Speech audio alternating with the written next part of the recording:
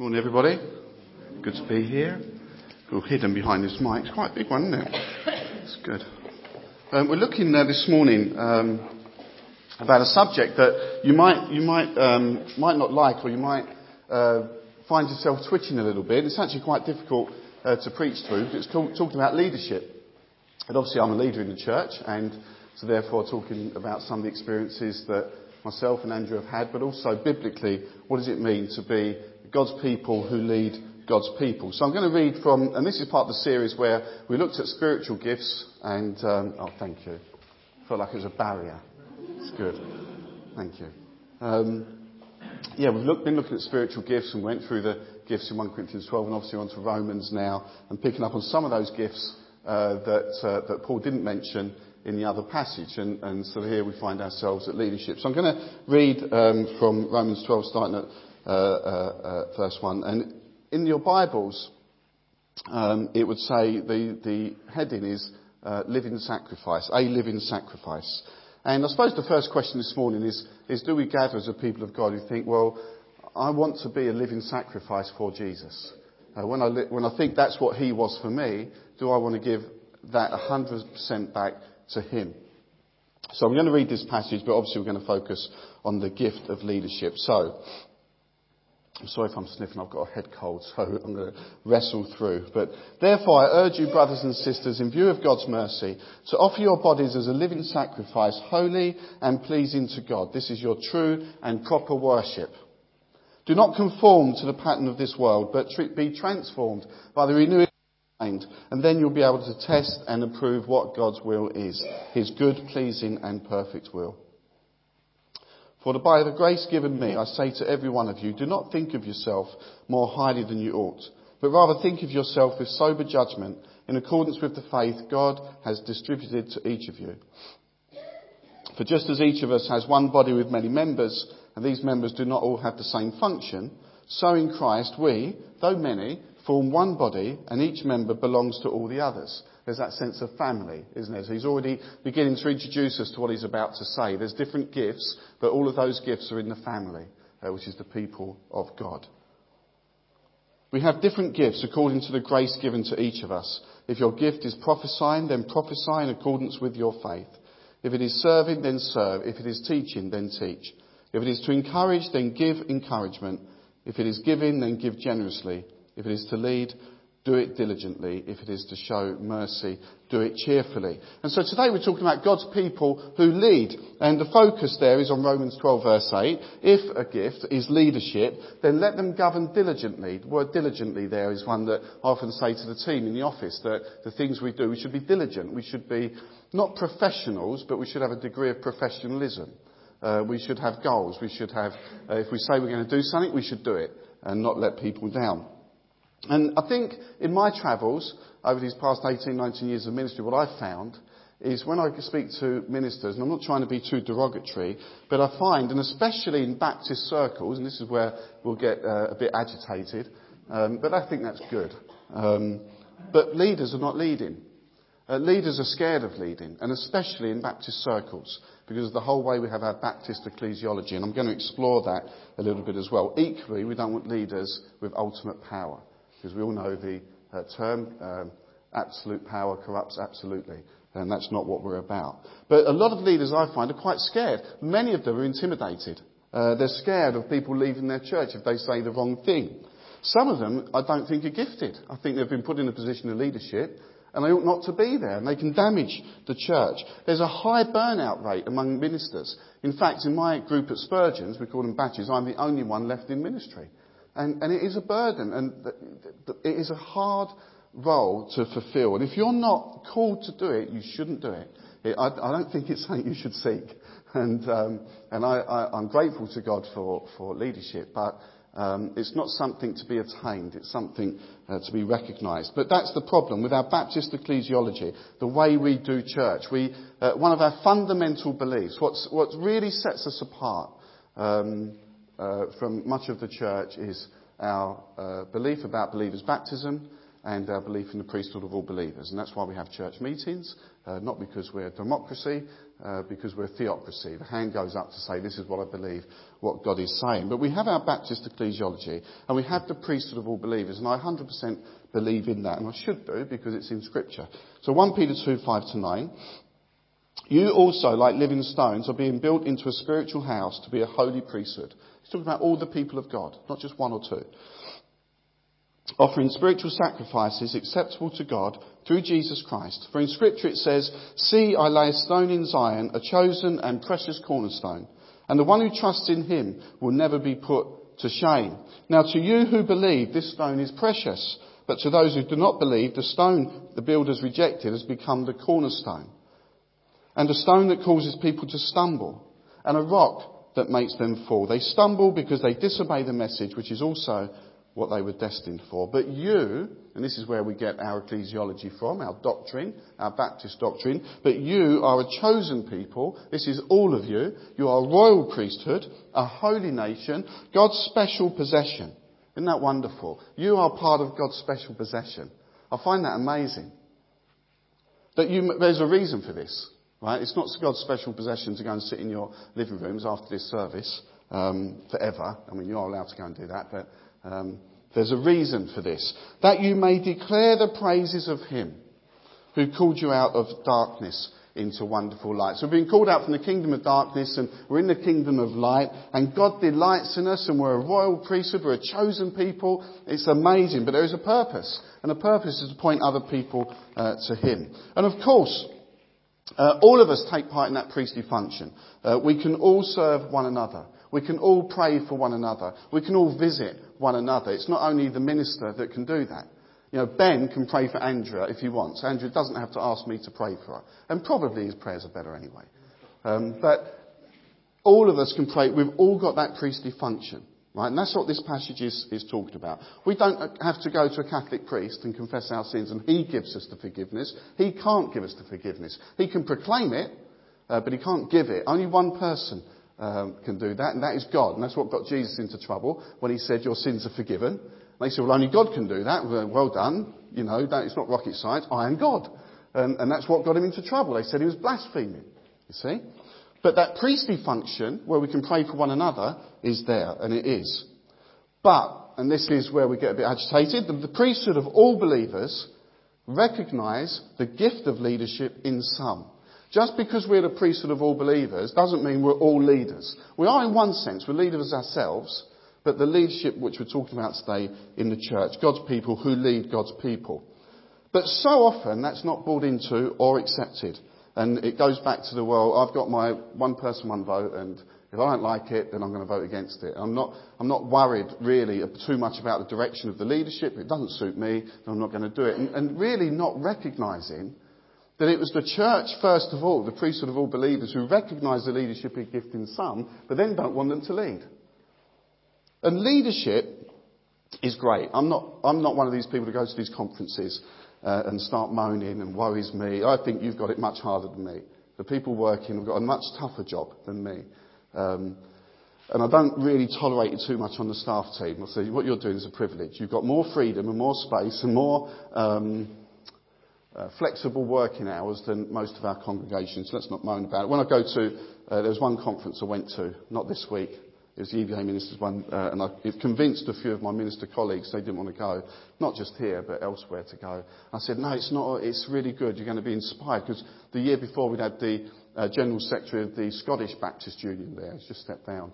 But he was really inspiring. You should come. We've got to be in it to win it. If we want change and reform, you can't just say, oh, we don't want to go with the old fuddy-duddies. I said, get in there. And so Mark Massey came down and Jerry Brown came down and said, it's going to be really good. And we walked in and there was all these pebbles on the table. I thought, oh no.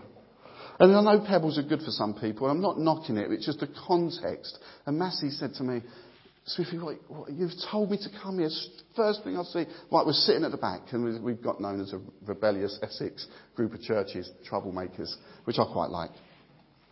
And they were talking about picking all your pebbles up and bringing all the hurts and all the worries and the toughness of ministry. And thankfully, someone that's fondly known as the Bishop of London, she's not, but we called her that, is a lady, Reverend Dr. Pat Took, and she used to lead the London Baptist Association. She's a bit of a legend in Baptist circles, and she probably had it tough in her early ministry as well. But she was a bit of a legend, and I remember she stood up there and she said, "I see all these pebbles," and it's really nice because the worship leader said, "Let's build up a mountain of pebbles, all the hurt and all the pain and all the struggles of ministry and the struggle of leadership. Let's build a mountain," in my book, "of moaning," which I don't have a lot of time for. And dear Pat, she said, she goes, "I like a pebble just as much as the next person. I love it's like to build a little hill." And then she spoke about her daughter who's a doctor working 15-hour days and spoke about the congregations that have probably got it much harder than all the ministers that were gathered. And I'm really glad that she said, look, leadership is a gift, leadership is a calling, and leadership is not something to be moaned about. And if you don't feel called, get out. And I thought, yeah, she's right. This is what I want to hear. And all of a sudden, Massey and Brown and the rest of them stirred there. So this is what we want to hear. And we felt like getting the pebbles and smashing windows, but we thought that's going a bit too far. Leadership is great, but it is tough. And it's okay to recognise that. And I think it's especially tough in church life. And I know I'm talking about my own thing here, but mainly because you're leading an army of volunteers rather than in a business sense. When I was in the business world, if I told someone under me to do it, they did it. If they didn't, it affected their bonus and their salary, and they'd be on a warning. And we'd go into one of those glass rooms that they used to call us. I'm pointing at Ben because we used to work quite close to each other. There were glass offices, and you'd be called in. Why haven't you done what you said you'd do? And there would be a consequence. But of course, in church, mainly, you're dealing with volunteers rather than people you can tell what to do. And we wouldn't want to be telling people what to do anyway. People can leave as soon as they're not happy. Some are greatly committed and some are consumers. If it's good for me, I'll go, and if it's not, I won't. And sometimes we only hear from them when their needs aren't met. Some will have a passion for one thing and others a passion for something else. And the two will never talk because they're both wrong according to each other. Whereas the leader kind of sees both and trying to work it out and all it's going to work out. The leader has to see the whole picture. A great illustration I heard was, but unfortunately it suggests that we don't do anything, is the conductor of an orchestra. He's not playing any instrument, but without him it all goes a bit messy and everyone's just going to do their own thing. But with him he's conducting. But he's not actually doing a lot, and you might think that of me. I'll just stand up here and just do a bit of this, and you do all the work, which actually, if that works, I'd quite enjoy it. But it doesn't really work like that. Keeping an eye on the big picture, looking at everything else that's going on, and trying to steer the ship and change the culture. Trying to model values of love and justice, worship, servanthood, faith, obedience. And I'm just going to really whiz through. And some of this is random thoughts that I've picked up over the years. And what I'm going to do at the end, if we've got time, I'll put my watch here because I don't want to keep looking around at the clock, is just share what I tend to just write down in my devotional book random thoughts that I think God has given me. And I'm just going to reel them off so you know where I am. So you know what my thinking is and how God challenges me. Well, we have leadership of ourselves. So in that sense, you're all leaders. You have leadership of yourself. And I love the idea that it's on you. What I mean by that, if things go wrong in our lives, and I get that, and sometimes it's just not our fault, but sometimes our attitudes and the way we deal with it, that's on me, and it's on you. You can lead yourself in a certain way. Jesus said, we've got to look at ourselves first as leaders. Jesus said, "I am the true vine," in John's Gospel, and went on to say that with him we can do so much, and without him we can do very little. And yet so often in our lives, and it affects leaders as well, we think we can run off in all sorts of directions and then think, oh, hold on, I'll just see if God wants to go along with my plan, instead of seeking him first. And a leader, if it's a leader of a church or you lead in your own life, one of the biggest challenges is you must guard our relationship with God. Because it's so easy to fall in the trap of being a leader that you don't first know there's a leader that's over you. And the passage, I didn't know Joan was going to do it in Colossians 3. He is the head of the church. He is the head. I'd like to think I'm some sort of under shepherd, but I'm not the shepherd. I'm called to be a shepherd of God's flock, but I'm not the shepherd. I'm called to point to the one who is. So a leader must guard their relationship with God. And again, in my travels, you'd be staggered how that can be neglected. Getting caught up in the professionalism of being a minister and neglecting what it is to be a disciple. And it's interesting that when you look at the Gospels, Jesus is normally moving in the opposite way that leaders do. Right? If you look at the Bible, he's got the crowd, everybody. And then he sort of thinks about 72. Then he thinks about 12. Then he thinks about 3. And then it's the Father. He's always on a journey, though, to the Father. If you read the Bible, he's trying to get away from the crowd. He gets to the 72, he gets to his 12, he's got his 3 special ones, but he's always making the journey the other way. Because he knows if he hasn't got that relationship with the Father, then the rest all goes to pieces. He must have the relationship with the Father. And this, I think, is one of the most important parts of being a leader. You can't only open the Bible to prepare a sermon. You must be nourished by it devotionally alongside the presence and power of the Holy Spirit. And for everybody, about being leading ourselves, it calls for integrity. It calls for servanthood. It's your yes is yes and your no is no. So if you think you're in any kind of leadership position in the church, or you're just the leader of yourself, it's having that integrity to say, well, if I said I'll do it, I'll do it. Again, if I'm back in the broken days, if I said I was going to do something and didn't do it, I'm called in a room. If someone under me said they'd do it and didn't do it, they'd be called in a room. And generally, for those that work, or you have worked, you'll know that when you're given tasks to do, you better do them. And you do them because you said you'll do them. And I got told off once in my last church, but again, I like to agitate things. But why is it that we have people in church that will say they'll do something, and they'll do it in the workplace, but when it comes to church, they say, yeah, I didn't get around to it. And the only conclusion I've got is money is more important to them than God, because I have to say, for me, it's about serving God. If I say I'm going to do something in the church, I want to do it because it's for God. And I want to model that myself. It's not stepping down, or I'm going to leave because it hasn't gone my way. I'm going to refuse to serve on this team because things haven't gone the way I thought they should be. If I took that attitude, I've resigned 5 times on my first day. Things don't always go my way, but it's discerning the will of God. So I have to lead myself, and you have to lead yourself. The second thing is godly leadership in the church. So the first thing is taking personal responsibility for the way we lead ourselves and possibly the way we treat leaders.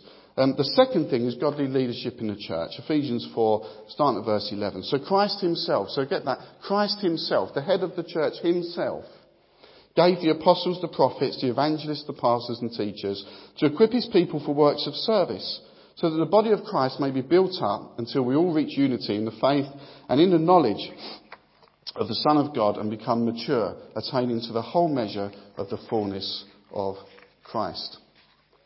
It's equipping the people of God. Someone spoke to me recently. They looked at our evangelism budget, which we spent about half this year, and said, we're not doing any evangelism. I said, well, you can't really use that as a measure of evangelism. And I went through it, and then they said, we need more events. We need this. We need you to be doing more alphas. And I said, we'll do alpha as soon as anyone wants to come on them. But if I look at the sign-up sheet at Perry Street, and I haven't looked at yours, it's full of nothing. Okay, because we need the members to go out and invite the people. We only know a limited amount of people. A lot of them we speak to every Sunday. They're already Christians. So we need the army of people of God. And I challenged this person. And I said, what about your evangelism? He said, what do you mean? I said, well, what's your neighbour's name? I don't know. I said, well, before you have a go at us, we're here to equip you. Go and knock on the neighbour's door, invite them in for a cup of tea and have an attitude of actually at some point I want to lead them to Christ. It's this personal leadership. But then they don't invite people to the things that we put on. It's a personal responsibility for everybody. And I think what I want in myself and what I'd love for the church is to be passionate, committed to own responsibility, all of us. Because we're all in it together. We're a priesthood of all believers. When I went, I'm really glad I did this. In my last church, for 5 years, I went bivocational. What I mean by that is I went back to Broken and still led the church. And I agreed that I would lead worship and preach pretty much every week. I'd lead the leaders' meetings, the church meetings. The only thing I couldn't do during the week was pastoral visiting, so we've got another guy come in and did that. And sometimes, I was shattered, and I would be sitting on that desk near Ben, sorting out orders of service at 7 o'clock in the evening, because I knew it had to be in by the Thursday. And there's other things, preparing agendas and leading the meetings and turning up on time. And the reason I like it that I've done that is because now when a volunteer says to me, you don't know what it's like, it's all right for you, you get paid to do this, I can say, actually, I've done it, and I didn't take any salary or stipend. I did it because I loved God. Don't for a second think you're doing it for me. I mean, I'm really grateful, But we've got to get over that. It's about God. And the moment when you walk away because someone's upset you, and because their interpretation of the Bible maybe isn't what yours, but you're totally ignoring passages yourself about forgiving one another and whatever grievances you've got against one another, or maybe a decision hasn't gone your way. I think it's my ball and I'm taking it home with me. You're not doing that to me. That's God. And, we need to be careful with that. Third thing, attitude. 1 Peter 5, they're talking about leadership in the church now. 1 Peter 5, to the elders among you, I appeal as a fellow elder and a witness of Christ's sufferings, who also will share in the glory to be revealed. Be shepherds of God's flock that is under your care, watching over them. So there's this sense of responsibility. Not because you must. I remember Bob Allen preached at my induction at Christ Church, and he said, Ian, he looked at me and said, Ian, remember, God called you, but you said yes. So don't ever blame God, and don't ever think, it's such a burden, this ministry life. Not because you must, but because you're willing, as God wants you to be. Not pursuing dishonest gain, but eager to serve. Eager to serve. Not lording it over those entrusted to you. This is not abusive leadership, but being examples to the flock. And when the chief shepherd appears, you see, there he is, that's Christ, you will receive the crown of glory that will never fade away. And I remember being told that, Ian, you're a servant of the church when I was training. You are a servant of the church, and you need to own that. You serve the church, but the church is not your master. Only God is. And so sometimes you have to listen to God and tell the church things they don't want to hear. But you're their servant while you do that because you're speaking truth. So having said that, having saying you're a servant of the church and not lording it over people, I think sometimes in Baptist circles especially, because of our ecclesiology, we've then reacted against good, firm leadership. For the leaders being worried about how they'll be perceived. That maybe I am beginning to lord it over people. And we have to guard against that. And we've got to guard against that. We've got a church members meeting that can throw a minister out any time they want. And equally, a minister can leave any time they want. Both of those would be the wrong attitude, wouldn't they? Why would they be the wrong attitude? Because that's my one man, one vote. I should only leave if I feel God's calling me to leave, and you should only ever ask me to leave if you feel God is saying that for the time of the church. It takes personalities and everything else out of it. It's always about God. Having said all of this, strong leadership is needed. I just pulled out, I felt like after I prepared it, I thought we should do like a whole day on a Saturday, a leadership workshop or something. But anyway, look at this. The Council at Jerusalem, you find that in Acts 15. And, the early church finding its way a bit. It's an incredible growth. You know the story. And there was this big argument because they're saying, some people are saying the Gentiles must be circumcised. Otherwise they're not saved. So they'll bring the non-Jews back under the law, not the grace of God. I think it was you, Norman, that prayed. You're saved by the grace of God. It's only by God. It's only by Jesus. And they were trying to say, no, you've got to do all this stuff. You've got to go back to the old covenant. And you've got Paul and Barnabas and they're rowing with them and there's a dispute. Why do we think we won't have disputes in churches?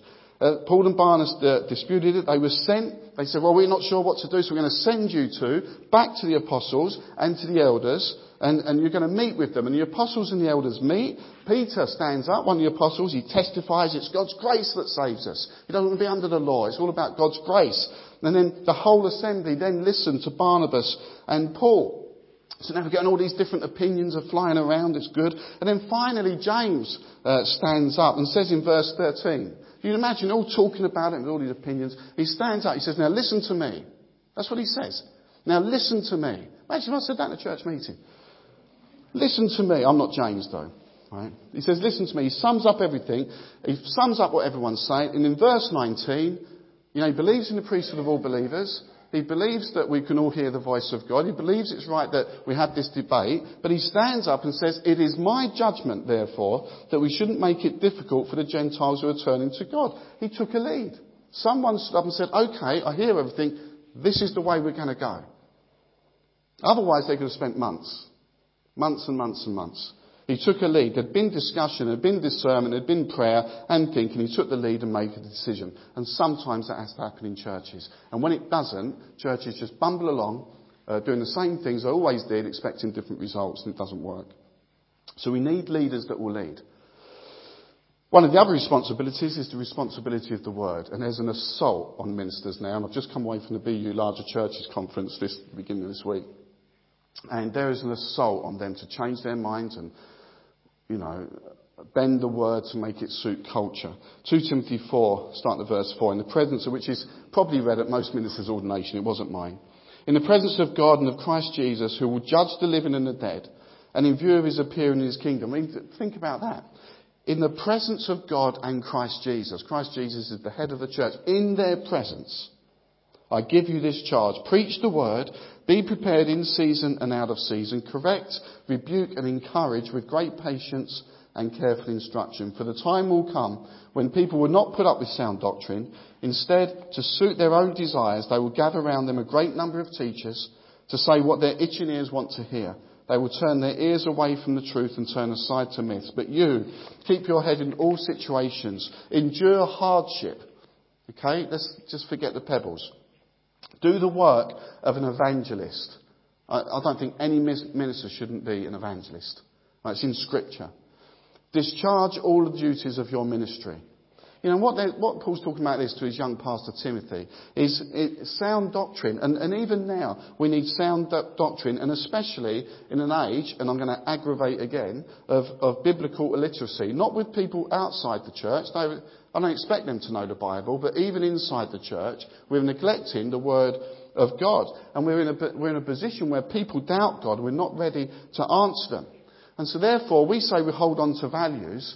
What's your value? Well, it's this because Ian said it. But we haven't got our own theology. We must love people and we must be generous. But to feed them lies, where culture wants you to bend and come up with, we believe this and the church should do the same. No, it shouldn't. The church should get in the Word of God and have its own theology. And the church should influence. It can't dictate, but it should influence culture. And what we're finding, although we have an iron culture is influencing the church. And there is a battle out there on certain hot issues right now, and people are capitulating, and it's going to do us no good at all. So we have to hold on to our values. We must love people. We must be generous. To feed them lies to make them feel better isn't love. It's cowardice. We must love people, but we must love orthodoxy as well.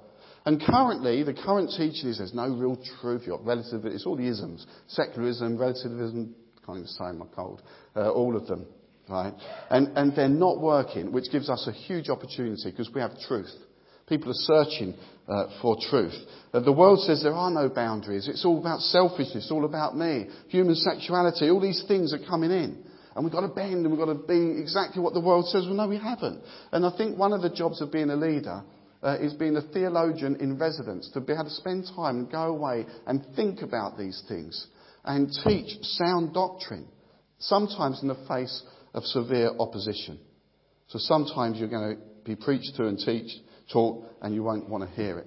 But that's their challenge. That's the call of a leader. A leader is not there to make everybody happy. I say to the boys in the office and girls and Charlotte, if you want to be popular, go and sell ice cream. You're not going to do it as a leader. So expect criticism. So that brings me on to the challenges of leadership. Maintaining a relationship with God. We've already spoke about that. Criticism. Got to tell you, and I'm going to be agitating you again, most of the criticism I receive, and the other guys receive, and in my last church received, is not from outside the church, it's from inside. We have this thing called friendly fire, but when you get a bullet in the back, it just doesn't feel friendly. And it happens, and that's my experience. We do get it outside the church. Andrew had to quit her job because of people going into the shop and abusing her because of an issue that was going on in our past church. We were proved right in the end. We knew we were right, but we couldn't defend ourselves. That was a bullet, but that was outside the church. Mostly, it's from inside. A friend of mine who's a minister did a school assembly recently, and he said to me, how about this? I did a school assembly. We were talking about this. And this is not really, it didn't bother him. He did the school assembly, went 2 minutes over time. All the teachers came up to him afterwards and said it was a brilliant assembly. Thank you so much. 2 of his church members that were teachers there were the 2 that criticised him. True story. About 2 weeks ago. What is it about us that we feel we just want to criticise all the time? I get emails. I love receiving feedback and everything. We can get emails that have been passed to another person. We had it last year because the people who sent it said, "You're not to tell Ian who sent it." And that was forwarded to us on our holiday. And, you know, when you get an email that says, "Whatever you do, don't read, you're on holiday," you open it up and read it. I went back with a rebuke to the person, couldn't go back to whoever it was, and who it was. I said, "This is not biblical. You know, tell them I'll meet with them, you can come as well, an elder can come, be accountable, but we're not into this." And I can tell you that it's like water off a duck's back and it doesn't hurt, but it ruined the last 2 days of our holiday, and that's the reality. And sometimes when we criticise, leaders can criticise as well and say things the wrong way. It's not all one-sided. Discouragement, you know, I want the church to grow more. There are challenges. I want us to have more finance. There's so much we want to do. For the first time, I mentioned it at the church members meeting on Wednesday. For the first time since I've known this church, we're being held back by lack of finance. But there's so much more we want to do. The 24/7 feeling, what that means is we're never off duty. I'm not pleading for, I'm not getting my pebble. I'm explaining what leadership is about. But the 24/7 feeling, when I was broken, you know, when the market closed at 4:45, that was it. I booked the bargains out, 5 to 5. I'm off to the DLR and get on the train away home. I'm done until Monday. That never happens in ministry, ever. The to-do list is just constant. Not moaning about it. I'm just saying this is one of the pressures of leadership. Not everybody agrees with you. And are not scared of saying so. It's fine. Finance, I've mentioned. Volunteers who don't get the fact they're serving God and can throw a tantrum every now and again, and it affects so many other people. It's not that I'm angry about it. It breaks my heart. I think, where are you in your relationship with God? Why would you do that? Lack of respect. 1 Timothy 5:17. The elders who direct the affairs of the church well are worthy of double honour, especially those whose work is preaching and teaching. For Scripture says, "Do not muzzle an ox while it is treading out the grain, and the worker deserves his wages." That sounds really good. That's going to make all of you want to become a leader until you get to James 3 verse 1. Not many of you should become teachers, my fellow believers, because you know that we who teach will be judged more strictly. It's an incredible pressure and responsibility to assuming you're speaking for God, knowing that it's going to be looked at very, very closely. So anyway, that's it. Really not a plea for any kind of sympathy or anything like that. I think I'm doing the best job in the world. I really mean that. I feel called here. I love the people. We actually don't get that much criticism, but we do get things. And normally for me, it's the way it's done rather than what the words are. But I said to you I'd just do some collective thoughts. So this is where I am. And this is to show you really the heart, hopefully, of someone who leads, who's trying to work out himself about, you know, what are we doing? And, you know, we haven't got all the answers. We're fallen human beings, but we know we've been called by God and we just go with it. And that's all it is. And sometimes we're going to get it wrong and I'd ask for forgiveness where we do. I would have got loads of things wrong. But hopefully my heart is right. These are my collective thoughts I've been scribbling down the last 2 weeks. I want to try and show you how I just are always thinking about these things. And these are bullet points that I've just scribbled down. They're not big theological things. Okay, under Jesus, and I said this to the team recently, it's on us. No excuses. Stop moaning and have a professional attitude. Leadership is a gift. I spoke about that. And so we need to lead diligently. We should lead by example. Everyone is equal in value, but unequal in calling and gifting. Must take responsibility for our leadership roles. Don't be scared to lead. Choose not to be offended. That is one of the best bits of advice I got at Spurgeon's College from Nigel Wright. Don't be someone who chooses to be offended, because if you do, you'll be offended at least 20 times a day. Honestly, it is really funny when you say I only work 1 day a week. I choose not to be offended. It's really funny when there's a visiting preacher and someone says, "That's the best sermon I've heard for 3 years." Choose not to be offended. Because I know they don't mean it in the way it's coming across. They're little things. But if you can choose not to be offended, honestly, you'll be a lot happier. Don't be afraid to lead. I think I said that. The orchestra I told you about. The leader, you know, all the people of God might be, I think I've said this here before, might be chopping down the trees and taking ground. The leader's job is to step back and say they're in the wrong woods. You know, and to see the big picture. Changing the culture. I have to tell you, and again, to agitate, when I first came back to Billericay, I think not just talking about South Green, I'm talking about across the whole church.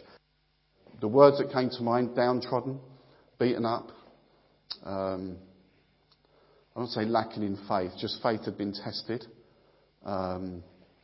Need looking after, need to be loved. But equally, some things, let's get out of the apathy. Let's get out of the worries us. Let's move forward in faith, changing the culture, believing what God could do with us. When God wants to do something, this is it, he calls a leader. Nowhere in the Bible do you see a task that needs to be doing where God doesn't call a leader. Somebody who takes ownership of it. Someone has to take the lead. Don't be afraid. 90% of the problem is inhibition, not permission. A lot of Baptist leaders especially say, I couldn't do that, the church members won't like it. So have you asked them? Have you spoke to them? Have you had forums? Have you had these things? Most of the time they feel inhibited, not confident. Look at Nehemiah. If you look at Nehemiah chapter 1, I'm not going to do it really, but he wants to rebuild the walls. He's heard that the walls of Jerusalem have been down for about 150 years. You know the story. And he's the cupbearer for the king. And he says, I kind of want to go. That's under threat of death. If the king had said no, he's going to kill him. So he's committed. He's sold out. He's not, it's a bit cold Sunday or can't get to a members meeting. He believes in the vision and he's going to go and rebuild those walls. Right, they've been down for over 150 years. That journey, leaving the king, would have been hundreds of days. He's not going back. He's not got a plan B. He's absolutely sold out for the vision that God has given to him. The journey there would have been tough. He wasn't going back. 150 years the wall was down, 52 days to rebuild because he stood up and got people organised. But he needed courage, he needed passion, and he needed to be all in. And it was versus great opposition. Loads of people came about him. All the governors that were around at that time, Sanballat, Tobiah, all those people came against him, threatened to kill him. Even his own people said, you can't do it. There's the criticism within the church, discouragement within the church. But he had the vision and he did it. And I think we need an attitude in church life now to say, we can do this. We can take on the world because we're at the head of the church. We're on the right side. And sometimes the vision, I said this Wednesday as well, the vision has to be beyond me or us. If the vision is not impossible for us, then it's no more than a to-do list. If the vision is beyond us, then it's going to be of God. And then we can praise him when it happens. We've got challenges coming up, but the vision is beyond that. We haven't got all the answers. If you don't have a vision, you won't inspire anybody. But in saying that, I think vision and strategy are important because it says so in the Bible. With no vision, the people perish. But I think we've overrated vision and strategy and programs and underestimated obedience and discipleship. I think if we're obedient, we won't need much vision. The church will flourish. What else have I put here? This is simply provocative again. Shall I say this? Yes. You get to choose. This is me writing to myself. You get to choose who leads. You can't choose who leaves. My leadership will upset some of you. It happened with Jesus and it happened with Paul. Why are there so many ministers out there thinking everyone should just agree with me? Otherwise, what happens, you end up trying to lead the people that you can't lead. Leadership can be unifying and divisive.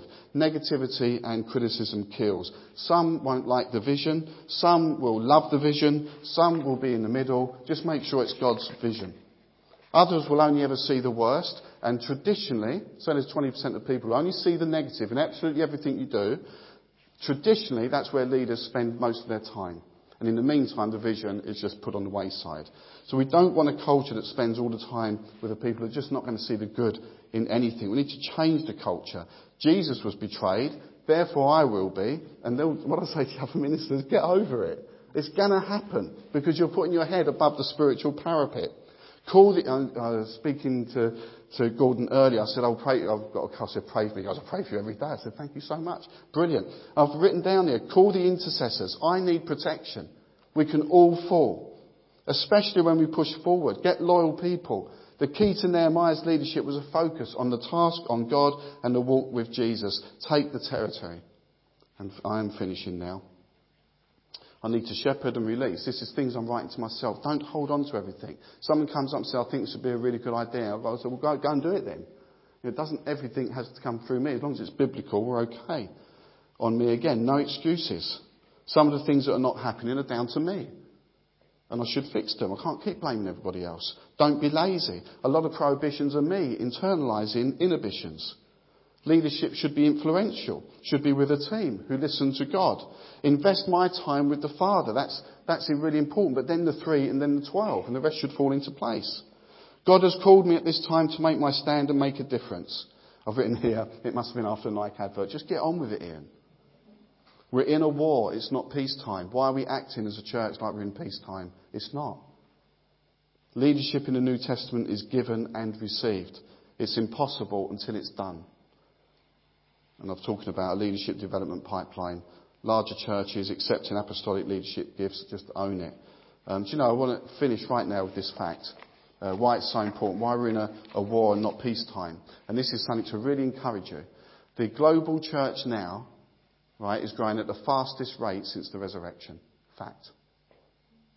Why are we apathetic? Why are we doing all the things we're always doing? Why are we so afraid of godly leadership? You know, godly leadership is the thing that's driving churches forward. And we don't like saying that because it feels like it's on the person, but it's not. God has called people to lead churches forward. Well, I think one of the people that really stands head and shoulders, who's so great in his frailty and his accountability, is Nicky Gumbel. You know, who took over as a vicar at Holy Trinity Brompton. They've planted something like 45 churches and really telling their people to be sold out for Jesus. We're in a war. We're not in peacetime. And so therefore, when we look at leadership, pick the right leaders. At any point, your membership, if at any point you think the leadership is not right, vote them out. You know, if you think that's of God. Because they'll leave when they think it's the right time, and as they should. But in the meantime, lead ourselves. And I would make a plea, support us. You know, we're really working hard. And you know, some of the elders who get criticised like you wouldn't believe, I see them the other side. They're in tears in my office over pastoral needs. They're in tears. And the slightest thing, I'm not on about probably at least once a week. I'll say, this happened to so-and-so, we need to pray, they're having a rough time. And they're in front of me in tears. And then I hear people come up to me and say, you know, he's not doing what he's supposed to do. And it's not godly. And I won't have it. I'll defend them. Equally, I'll chastise them when I think it's right, as they will me. We've got a good relationship where we're accountable to one another. So look, that's just some random thoughts at the end. Let's not be a critical people or an undermining people. Let's be an enthusiastic, positive people. It's not that you can't criticise. Of course you do. Everything that Paul said, the Bereans tested that what he said was against Scripture. We have no problem with that. But don't be divisive. Don't be looking for the problems. Support your leaders and lead yourself. And that's my prayer. I think I've spoken enough now because I think I've run over time and I haven't been on my watch. Can I pray for us and hand back? Thank you, Lord, for your word. And we thank you, Lord, that leadership is a gift. We thank you have the priesthood of all believers who recognise that gift in some. But help us to be a people that are willing to be led. Help us to have leaders that are willing to lead. Help us to have courage and determination and take back ground from the enemy. Lord, help us to further the kingdom of God here and further afield. In Jesus' name, amen.